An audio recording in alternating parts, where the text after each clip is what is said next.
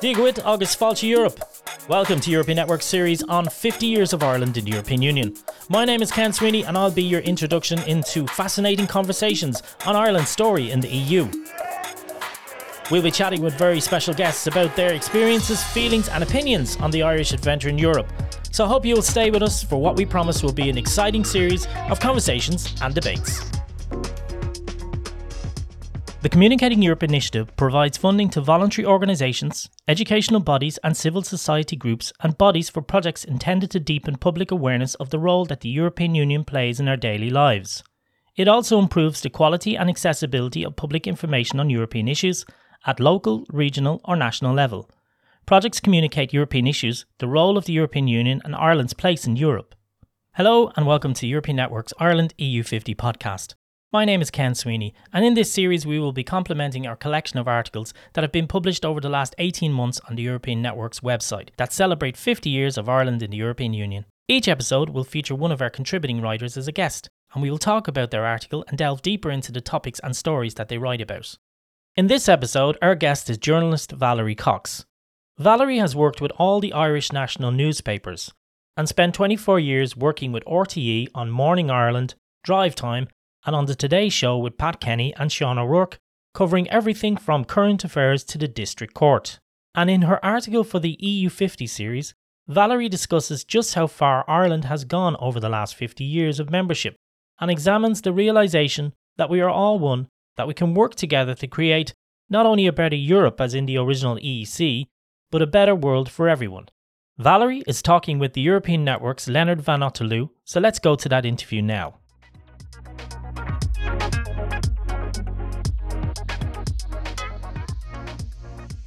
So, Valerie, you have a 50-year experience as a journalist and will have interviewed a lot of people, but this time we're going to turn the tables a bit, and I'm going to ask you a bunch of questions about the piece that you've written for the European Network about how you were 22 when Ireland joined the European Union.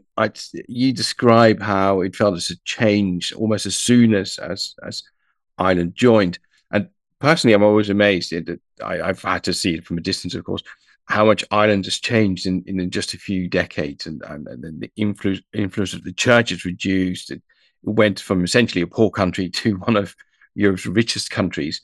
And nowadays, actually, unfortunately, Irish people emigrate because the country's too expensive instead of because it's too poor. Mm-hmm. How do you think the role of EU membership has played in all these changes in Ireland that we've seen?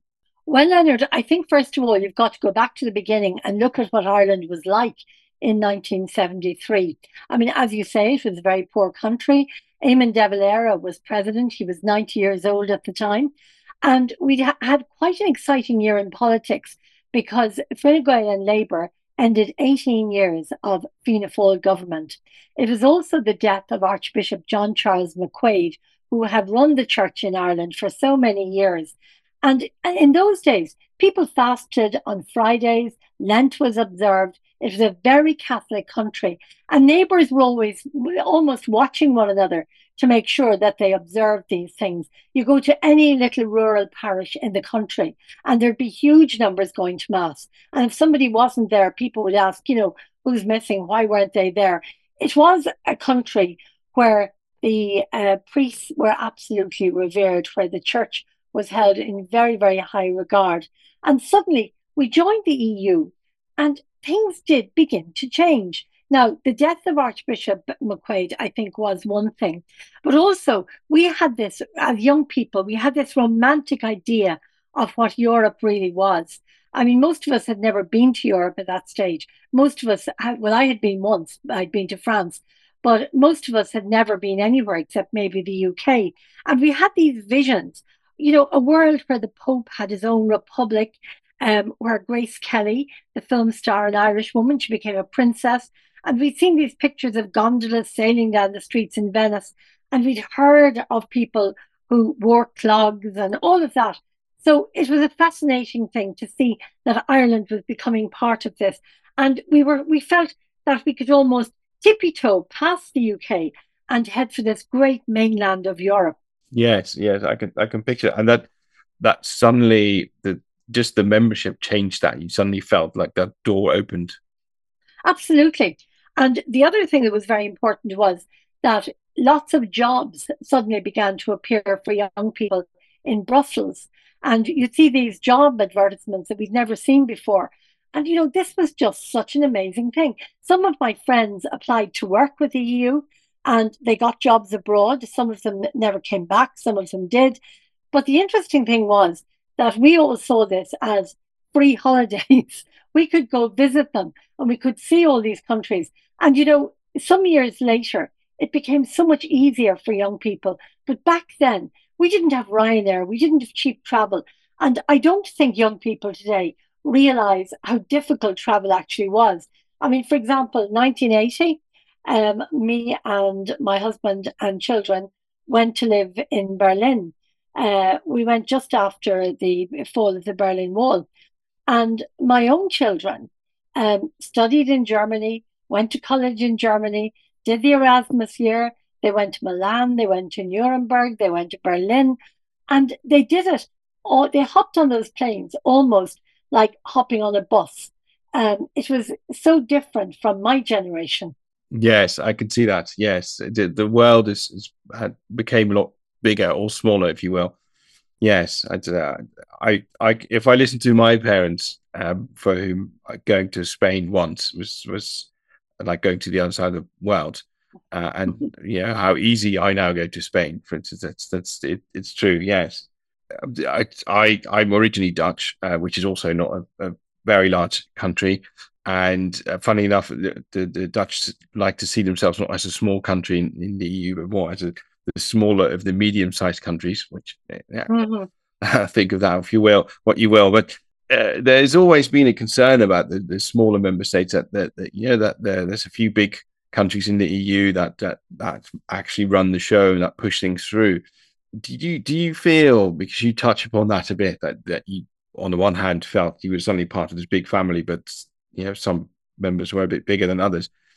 Do you feel that Ireland has sort of joined the decision makers, that that the Irish voices are being heard? Well, in one sense, no, they haven't. And I remember being quite shocked when you'd hear all of these, decisions being taken at EU level, and you wouldn't really hear Irish voices. But then some of our top politicians here, and you've got to remember at that stage, politically, Ireland was a very small place. We just had mainly the three main parties, and we'd so few politicians that everybody knew who they were. I mean, today you've got lots and lots of parties, and there's lots of people, lots of TDs even, that you may never have heard of. But then in the first year, there were no elections. The the government decided on who they would send to Brussels. And we did send some very big names. We sent Richard Burke, we had Patrick Hillary, Phil Hogan, Peter Sutherland, Mairead McGuinness. And I think that made a difference because these people were so well known that we watched out for them. And they got into very senior positions. They were commissioners and they were able to make a difference. The other thing is, I think we sent some very good commissioners who were determined when they got to Europe to get their hands on a decent portfolio so that we could dominate things like agriculture, for instance, which was awfully important to Ireland because in 1973, the whole country depended on agriculture and it was a really, really backward agriculture. And then the money started to come in and the farmers got various allowances. The billions came in from Europe to change the way we handled the land and build an infrastructure, build serious roads that didn't have grass going down the middle of them.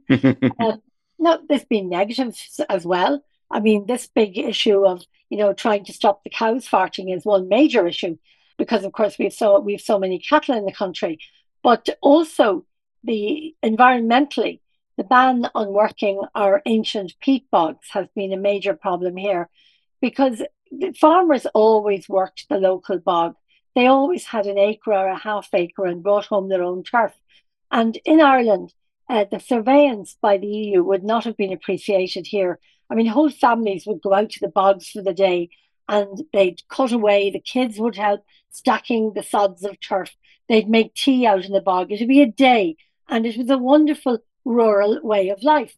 And today now, we've got surveillance planes flying over the bogs, trying to catch the poor farmers out cutting a few sods of turf, reporting from the plane to the local Garda station. And when the guy leaves the bog, the guards are waiting for him. That is quite a clear change as a result of membership.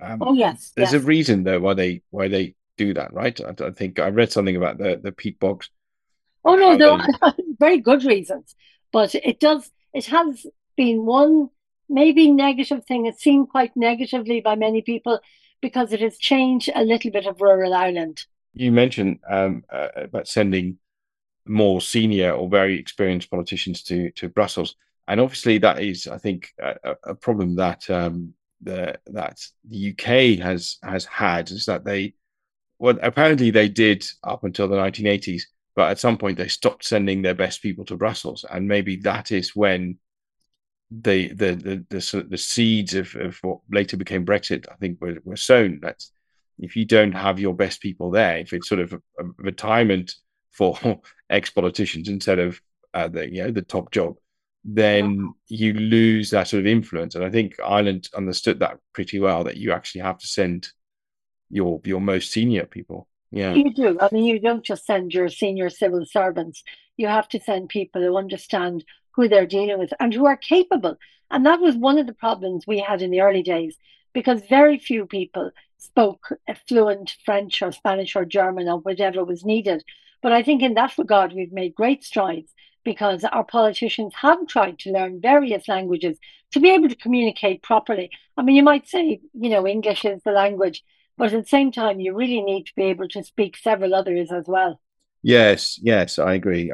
I think it's even for, not for politicians, but for civil servants in Brussels. It's compulsory, I think, to have. Well, I forgot how many it is, but I think English doesn't count as a second language. I believe we just mentioned Brexit, and obviously Ireland is of all the countries in Europe, except for the UK itself, it was the country that was the hardest hit, or is the hardest hit by Brexit.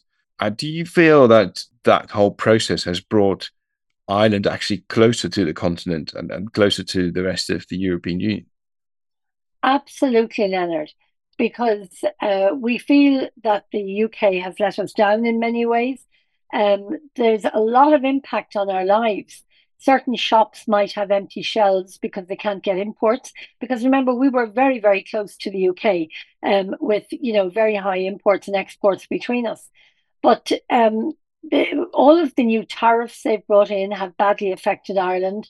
For example, one of my daughters ordered a coat from a British chain, and when it arrived, they looked for €269 in duty on the coat, which of course we promptly sent back.